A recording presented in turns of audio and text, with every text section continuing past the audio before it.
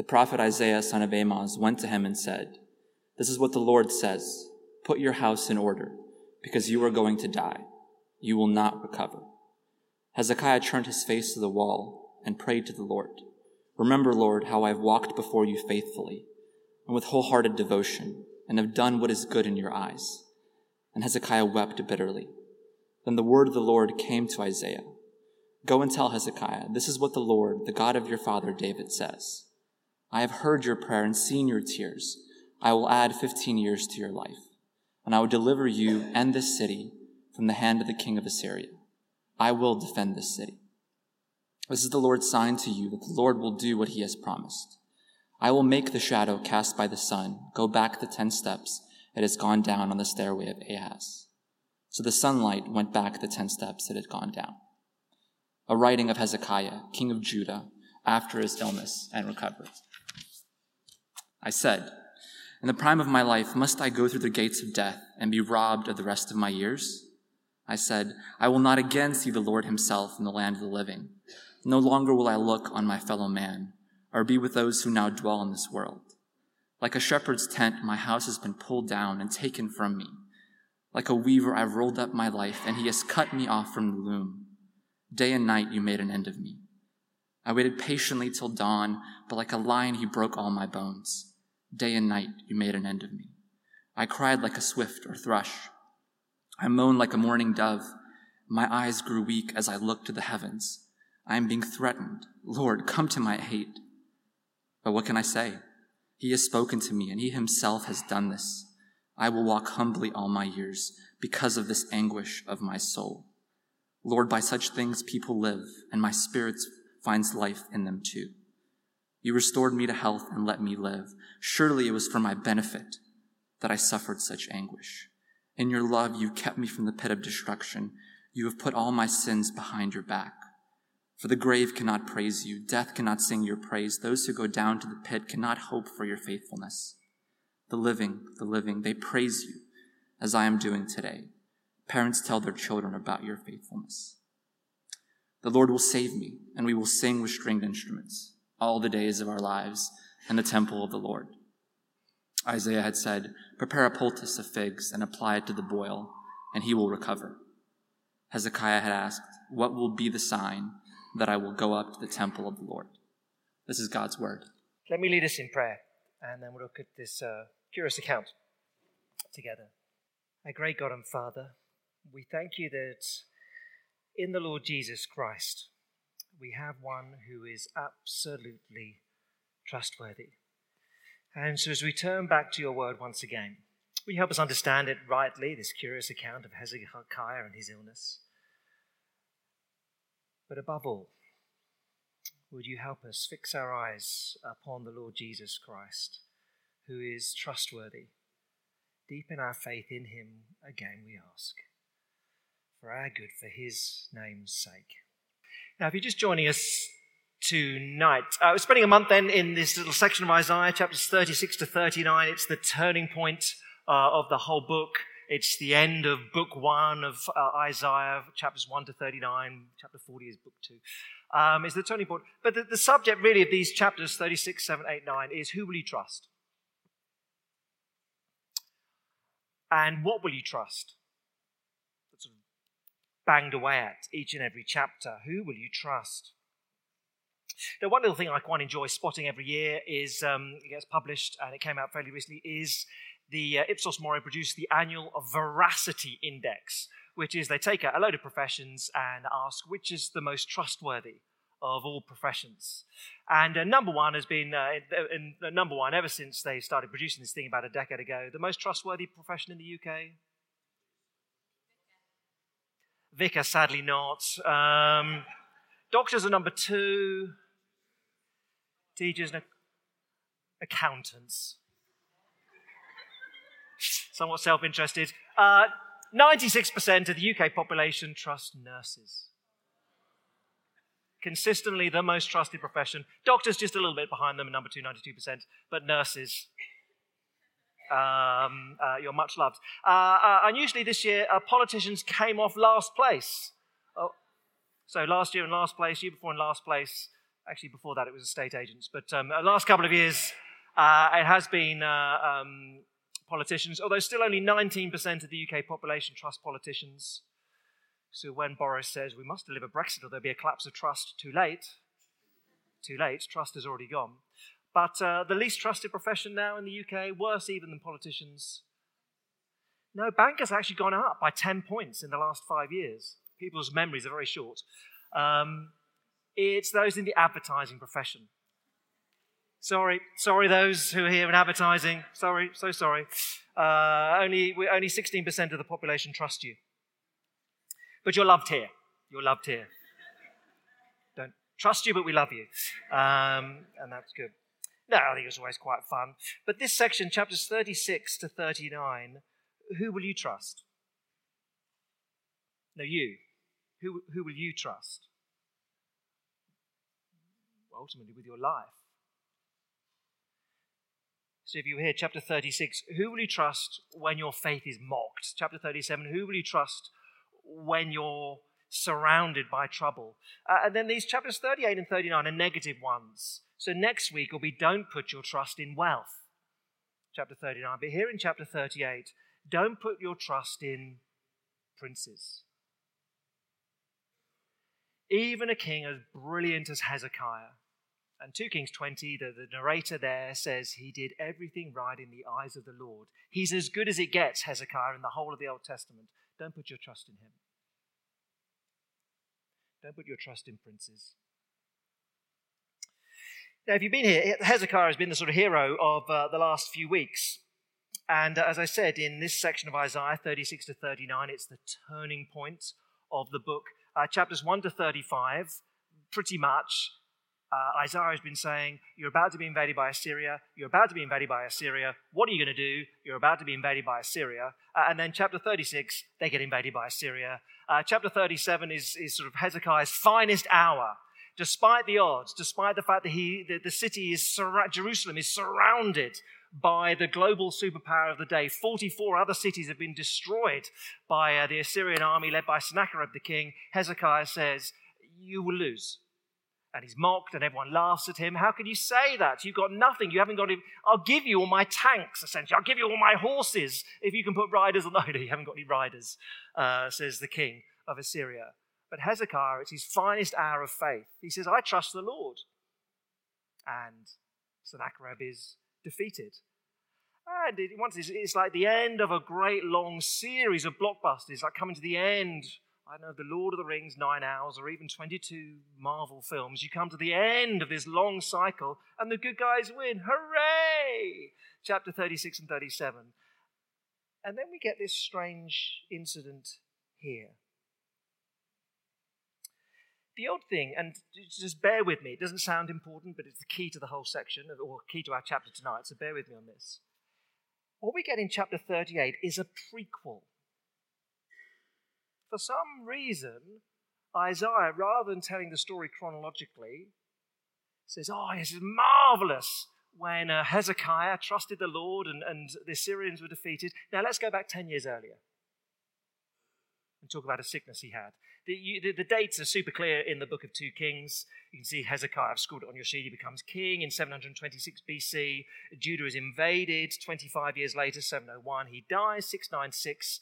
But this incident is 15 years before he died. So we were about 711 BC. It's a decade earlier, or in our passage tonight, chapter 38, verse 6. Hezekiah is told, I will deliver you and this city from the hand of the king of Assyria, brackets, when he invades in 10 years' time. So the writer has switched the order around. We've gone back in time here. It's a prequel. And so, of course, you ask, why? Why would he do that? And I think we'll see it's for two reasons. The first is, so we understand how it was that Hezekiah could have his moment of glory, his finest hour in the year 701 BC, because in his sickness a decade earlier, the Lord had taught him, had nurtured his faith, grown his faith, so that he was a man who could stand up despite all the odds, despite the fact that, it's obvious that he was going to lose. No, he could trust the Lord. That's the first reason. And the second, it seems to be so that Isaiah says to us, don't say Hezekiah was amazing. Say Hezekiah was good, but he was flawed. He died for a start. And we'll see next week in chapter 39, he was corruptible. So Hezekiah is great, but don't trust him. You need to look beyond him. There will be a better king that you need. And he gets described in great detail in chapters 40 to 55 of Isaiah, as the Lord Jesus Christ is described in those chapters. So for those two reasons, here's how you learn how Hezekiah was a man of faith, and it's looking beyond him. So I want to look at it in those two ways, So just 2 points tonight. Isn't that a bonus for you on a hot evening? Just the two, and we'll be shorter. Ish. So let me look at it in these terms. A man whose pain led to faith, and the king whose pain led to life. So first of all, as an example for you and me, a man whose pain led to faith. And then secondly, Hezekiah points beyond himself, the king whose pain led to life. Let's look at them both. First then, he's an example. He's a man whose pain led to faith. Now, chapter 38 and verse 1, it's pretty brutal, isn't it? In those days, Hezekiah became ill and was at the point of death. And so the prophet Isaiah, son of Amos, comes to him and says, yeah, you're right, you're about to die. You feel like you're about to die? You are about to die. And it's a bit brutal, isn't it? This is what the Lord says, put your house in order, you're going to die. You will not recover. Ouch. Now that sounds pretty final, doesn't it? But look what Hezekiah does. I feel like I'm about to die. God's prophet Isaiah says, you are about to die. But he doesn't just roll with it. He's not apathetic. Verses 2 and 3, he prays despite this word from God. Verse 2, Hezekiah turned his face to the wall and prayed to the Lord. Lord, remember how I walked before you faithfully and with wholehearted devotion, and have done what is good in your eyes. And Hezekiah wept bitterly. Let me just make 3 little observations. The first is he's honest. He pours out his heart to his heavenly Father and says, I don't want it to go like this. I'm 39 years old. I've got no kids. I'm not ready to go. The whole house, the line of David, is going to die out? I'm not ready to go. He's just very honest here. Now you might say, he overstated. Remember the Lord, I've walked before you faithfully. But remember, 2 Kings 22, verse 2, the narrator there can say, no, he did what was right in the eyes of the Lord. He really was a good king, the best of kings in the Old Testament. But he's honest. He says, Lord, I'm gutted. I don't want it to be like this. There's honesty, there's trust, of course, here in this prayer. He knows something about the character of God. He says, Lord, I hear what Isaiah has said, but I know your character. I know what you're like.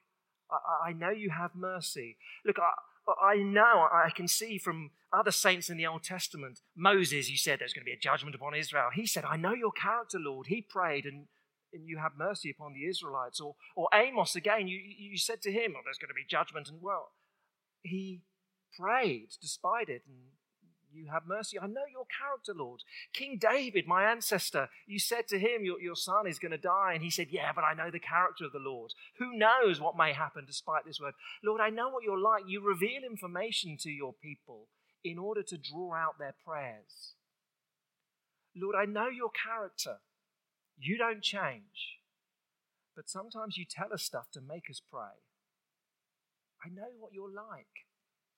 I trust you, Lord. Now, you and I don't have Isaiah to bring us a direct word from the Lord, but in adverse circumstances, in sickness, we pray, help. I don't want this. Who knows what will happen? Lord, I know your character. I know you're good. I know you're kind. Look, if this sickness overtakes me, I know you have good purposes, but I'm going to ask. Well, the Lord's answer comes in verse 4. The word of the Lord came to Isaiah, go and tell Hezekiah, this is what the Lord, the God of your father David says. I've heard your prayer. I've seen your tears. I will add 15 years to your life, and I'll deliver you in this city from the hand of the king of Assyria. I'll defend this city. And you get this strange sign to back it up. So look, there's things you can learn from Hezekiah's honesty, learn from his trust. But just briefly, I just want to dip into, we'll come back to it in more detail, the song he writes.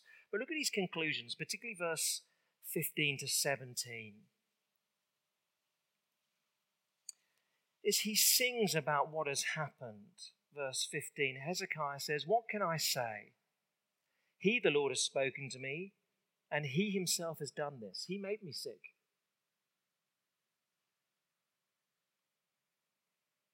So what will I do? Well, I'll walk humbly all my years because of this anguish of my soul. Oh, it's changed me. I'm not the man I was before this sickness. I'll walk differently before him now. Oh, verse 16, Lord, by such things people live. My spirit finds life in them too. You restored me to health. You let me live. Verse 17, surely it was for my benefit that I suffered such anguish. Wow.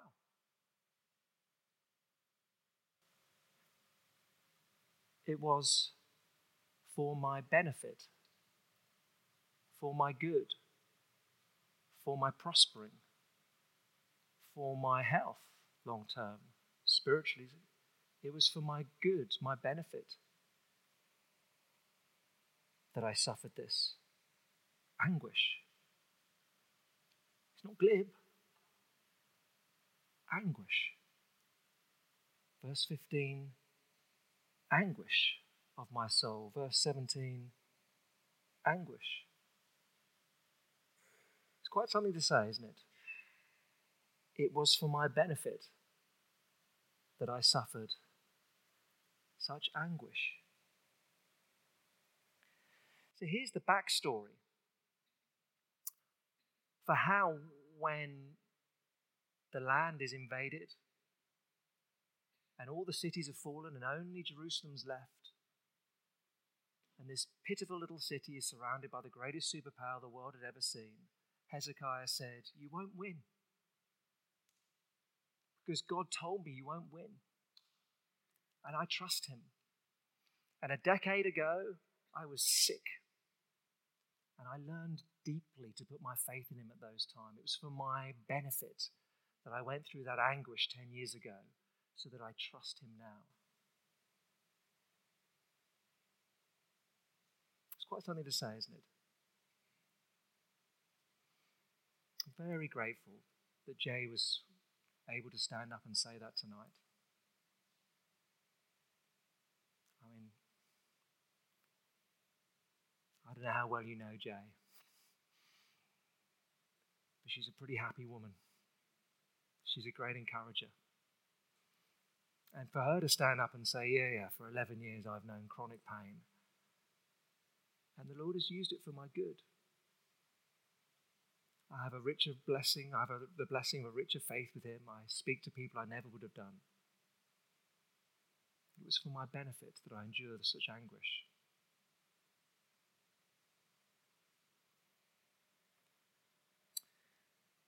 Wow. In truth, I don't know many spiritually mature Christians who have not experienced anguish of some kind. I'm not sure we all say that. It was for my benefit that I suffered such anguish. The limited things I've experienced, I'd say the anguish in our family's life. I don't know what good it achieved. I trust it was good. I trust it was for my benefit. Don't always see it, can't always define it. Hezekiah could say it was for my benefit that I suffered adversity. So there's a man whose pain led to faith. And I guess the question for you and me is, what do we do when sickness, adversity like that comes? Will you trust the Lord? Who will you trust? He's a man whose pain led to faith. Secondly, he's the king. He's the king whose pain led to life. Let's look at this song then he composed after getting better. Now, last month or so, 6 weeks or so, whatever ago it was, that I sort of drafted the series and where we were going to go in this sermon series, doing some preliminary work, and I sent some of my thoughts to Ben Slee, who then puts the services together and the songs. I said, the working title for the service tonight, I thought the sermon would be titled, When God Saves You, You Sing, because this broken Hezekiah is saved, and then he writes a song, and you think, great, when God saves you, you sing. So we'll have a sermon, and then we'll sing loads of songs, because that's what you do. When God saves you, you sing. But then this week I spent much more time looking at the psalm more carefully, and of course, if you may have spotted this straight away, it's a really miserable song. I mean, the bulk of it is all about his mortality. I mean, you'd have thought if you cock a hoop, I was sick, but now I'm saved. I'm healed, hooray! It's only the last two verses that get any thanksgiving. The bulk of it is, I almost died and I will die in the future. Great. I mean, I don't know what tune you put to it. I'm 39, I almost died. But now I'll die at 54. Yeah, a bit more upbeat, Hezekiah. Anything to cheer us up? It's a very gloomy song, actually. Very odd. So verses 10 and 11. In the prime of my life must I go through the gates of death and be robbed of the rest of my years? I said I'll not again see the Lord himself in the land of the living. No longer will I look on my fellow man or be with those who now dwell in this world. I'm too young to die. I don't want to go. 39, I want to have a family. Too young. These pictures of verse 12, like a shepherd's tent, my house has been pulled down and taken from me. Well, a shepherd's tent is like any tent. It's not very permanent. You have it there, and then the next day the sheep have eaten all the grass, so you move it over there, and then you move it on and move it on. But someone's nicked his tent. I mean, a tent's not very permanent. There's a house anyway, and someone's taken it from him. Or like a weaver who's spent, I don't know, what do I know about weaving? But a weaver who spent 2 months making some rug. You know that extraordinary rug shop on Piccadilly? Did you ever walk past it? They're enormous. They're about 3 times the size of that screen. Who buys a rug for £100,000 or whatever they are? Let me know. Put your money to better use. But look, like a weaver who spent weeks on some rug. Someone's come and nicked it. Someone's nicked my rug off the loom. My life has been taken from me. Like a mugger stealing a wallet, my life is gone. I'm not ready. I don't want to go. Verse 13, these miserable verses really, it just all grew worse. I waited patiently till dawn, but like a lion, the Lord, he broke all my bones. Day and night you made an end of me. I cried like a swift or thrush. I moaned like a mourning dove. This is what it sounds like when doves cry, apparently. He's writing, my eyes grew weak as I looked to the heavens. I'm being threatened, Lord. Come to my aid. Oh, lovely. Not going to chart very well, is it? Verse 15, what can I say? He's spoken to me. He himself has done this. I'll walk humbly all my years because of this anguish of my soul. Verse 16, the mood starts to lighten a little bit, but there's still no thanksgiving till right at the end. Verse 16, Lord, by such things people live, and my spirit finds life in them too. You restored me to health. You let me live. Great. It was for my benefit that I suffered such anguish. In your love, you kept me from the pit of destruction. You put all my sins behind your back. Well, that's good. Verse 18 is a sort of classic Old Testament view of death. When you die, it's the end. Verse 18, the grave cannot praise you. Death cannot sing your praise. Those who go down to the pit cannot hope for your faithfulness. No clear hope of the resurrection that believers this side of the cross have. And then at the end you get some light. Verses 19 and 20. The living, they praise you, as I'm doing today. Parents tell their children about your faithfulness. I'm going to get to have kids and talk to them about you. That's great. Verse 20, the Lord will save me, and we will sing with stringed instruments all the days of our lives in the temple of the Lord. Now, why do we get such a gloomy song focusing on mortality and death?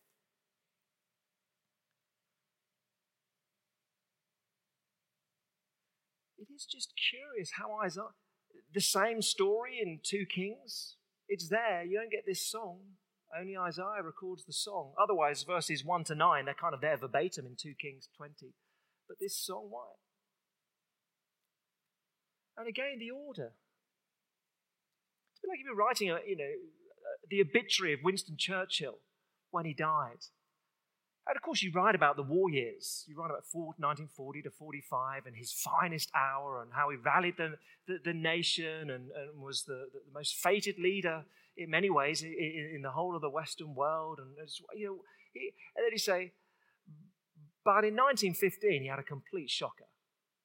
And I'm going to spend as much time in my obituary talking about the Gallipoli campaign, which he sort of designed in 1915, which led to 500,000 Allied soldiers losing their lives. Let me tell you much more about that. And that's what I want to leave you with when you think about Winston Churchill. Well, that'd be odd. Why not celebrate the good? There's plenty of good. Why end on the bum note?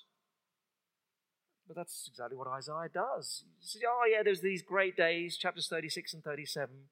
But let me tell you about other things. Let me remind you of a decade earlier, Hezekiah almost died and then wrote a song that he would die.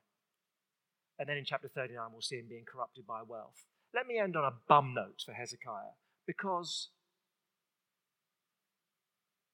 he's a good king. But he's only a human king. So he's a flawed king. He's a mortal king. You don't want to put all your trust in him. At the end of part 1 of Isaiah, the last word recorded about Hezekiah is failure.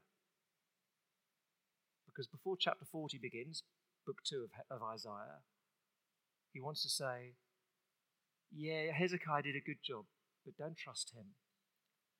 Trust in the Lord. Don't put your trust in princes, no matter how great they are. Trust in the Lord. Now, for some here,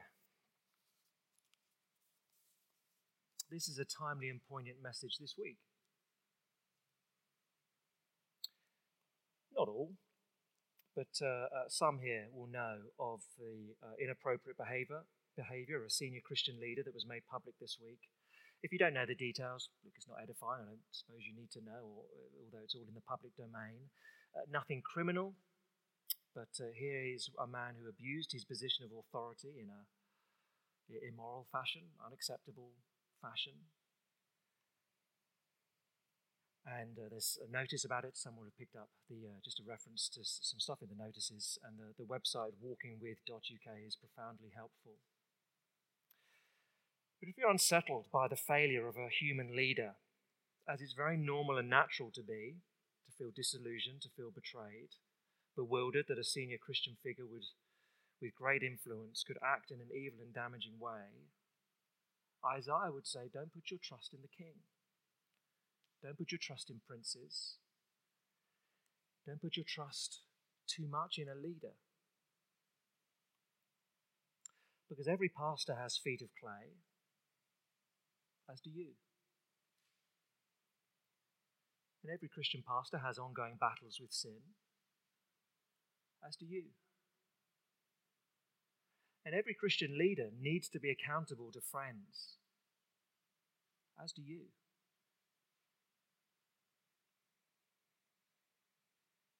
Good spiritual leaders are God's gift to the church, but don't idolize them. Isaiah said to the people of his day, to the Israelites in the Old Testament, wasn't it great? Wasn't it great those days in 701 when Hezekiah was king? They were great days. Don't trust him too much. Because do you remember a decade earlier, he almost fell. And he did in the end get corrupted by money. And even your best of kings will die. Even your finest leaders will leave.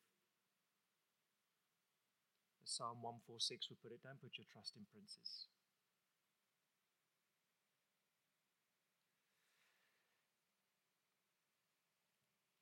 But there's another point here that you only really get when you keep reading in the book of Isaiah.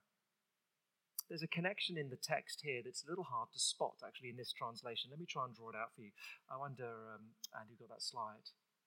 So here in this chapter 38, at verse 9, we're told it's a writing of Hezekiah, king of Judah, after his sickness, Chala. You get to the description of the work of the Lord Jesus Christ, the suffering servant, Isaiah 53:10. It was the Lord's will to crush him and cause his sickness, Chala. And then you look at this song that Hezekiah writes, and you think, verse 11, he was almost cut off from the land of the living, and Isaiah 53 will tell us that Jesus was cut off from the land of the living. And you think, verse 13, it was like his bones were broken. And we'll be told in Isaiah 53, in the accounts of Jesus upon the cross, his bones were broken. And we're told in verse 17, Hezekiah knew that somehow all of his sins were put behind the Lord's back. And we know now that it was the death of the Lord Jesus Christ that put all of our sins out of God's sight. And verse 18, Hezekiah didn't want to enter the grave, but Jesus did enter the grave, but it couldn't hold him. And verse 20, do you see the change from singular to plural? Hezekiah says, the Lord will save me and we will sing with stringed instruments. And if you're a Christian, you know that God rose Jesus from the grave and he sings and he leads us in the singing. Because he rose, we will rise and we will sing. We have a better king than Hezekiah, and so we have a better hope. We have a hope that goes beyond death. But we sing. 3 times the book of Isaiah is very deliberate, possibly 4, ambiguity on that. But the movement throughout the book is the Lord wants to move his people from sinning to singing. It is always a response to the Lord's work in the book of Isaiah. Even a downbeat song here. He wants to move us from sinning to singing. There was a fabulous little story on the news. It was about 18 months ago now. I just happened to be watching the news and BBC, and there's a story of Reuben Hill. One or two here might have known him because he went to university here in London. And Reuben Hill, he underwent pioneering brain surgery. And the unusual thing about it was that even though he was, of course, medicated, during the surgery they kept him conscious because this pioneering laser surgery in his brain, they needed to know they weren't destroying communicative language functions. So they said, even though he's heavily sedated, heavily drugged, we need you to sing while this operation is taking place. And so I had this footage on the BBC News of him. It was mildly macabre, skin folded back. It was 10 o'clock, it wasn't 6 o'clock news. And this lad mumbling away a song. And it was sort of, drinking the last cup of tea, looking at the newspaper, vaguely watching the news. And then I heard what he was singing. Then it became a whole lot more interesting. Because the lad was mumbling. Did you see this? I was sedated, but the sun comes up, it's a new day rising. Whatever may pass and whatever lies before me, let me be singing when the evening comes. Let's pause. Bless the Lord, oh my soul. Oh, my soul. And you think that's lovely. That's lovely. I suppose many of the journalists, the cameraman quite clocked what he was singing, a song that we often sing. There's a lad saying, look, whatever may pass, whatever lies before me, whatever this surgery does to my brain, whatever addled state or healed state I come out in, bless the Lord. Because I have a hope. I have a hope that no doctor actually can give me. No leader, spiritual, political can give me. I have a hope of new life in the world to come. Bless the Lord, oh my soul. So you and I, we can sing. Look, here's a man in Hezekiah, a man whose pain led to faith. He learned, it grew his faith, this incident with his sickness. More than that, I guess he's a king whose pain led to life. He says, don't look at me, don't put your trust in me. He's looking beyond himself. He's learned that. He's saying, one will come who's greater than me. So we can move to singing when we look to the Lord Jesus Christ. Because men can fail us, but Jesus never fails us. Men and women can change, but he never changes. And humans can break their promises, but he never breaks his promises. And humans will betray you, but Jesus never will betray you. And even your greatest of leaders will die, but Jesus lives forever. So put your trust in him. Who will you trust? Oh, don't put in any human leader per se, only as much as they point you to Jesus. Put your faith in him. Let's pray together.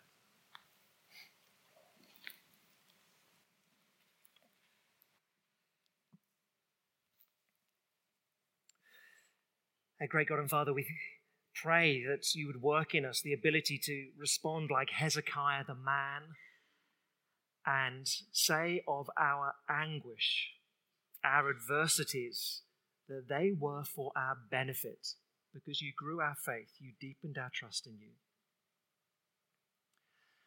And then, Father, would we learn from even this great king Hezekiah? He died. He failed. We need one better than him. Would we look at the one to whom he points, the one who was cut off from the land of the living, the one who did enter the grave but could not be held by it? Would we place our trust in Jesus for our good, for his honor, for your glory we pray it. Amen.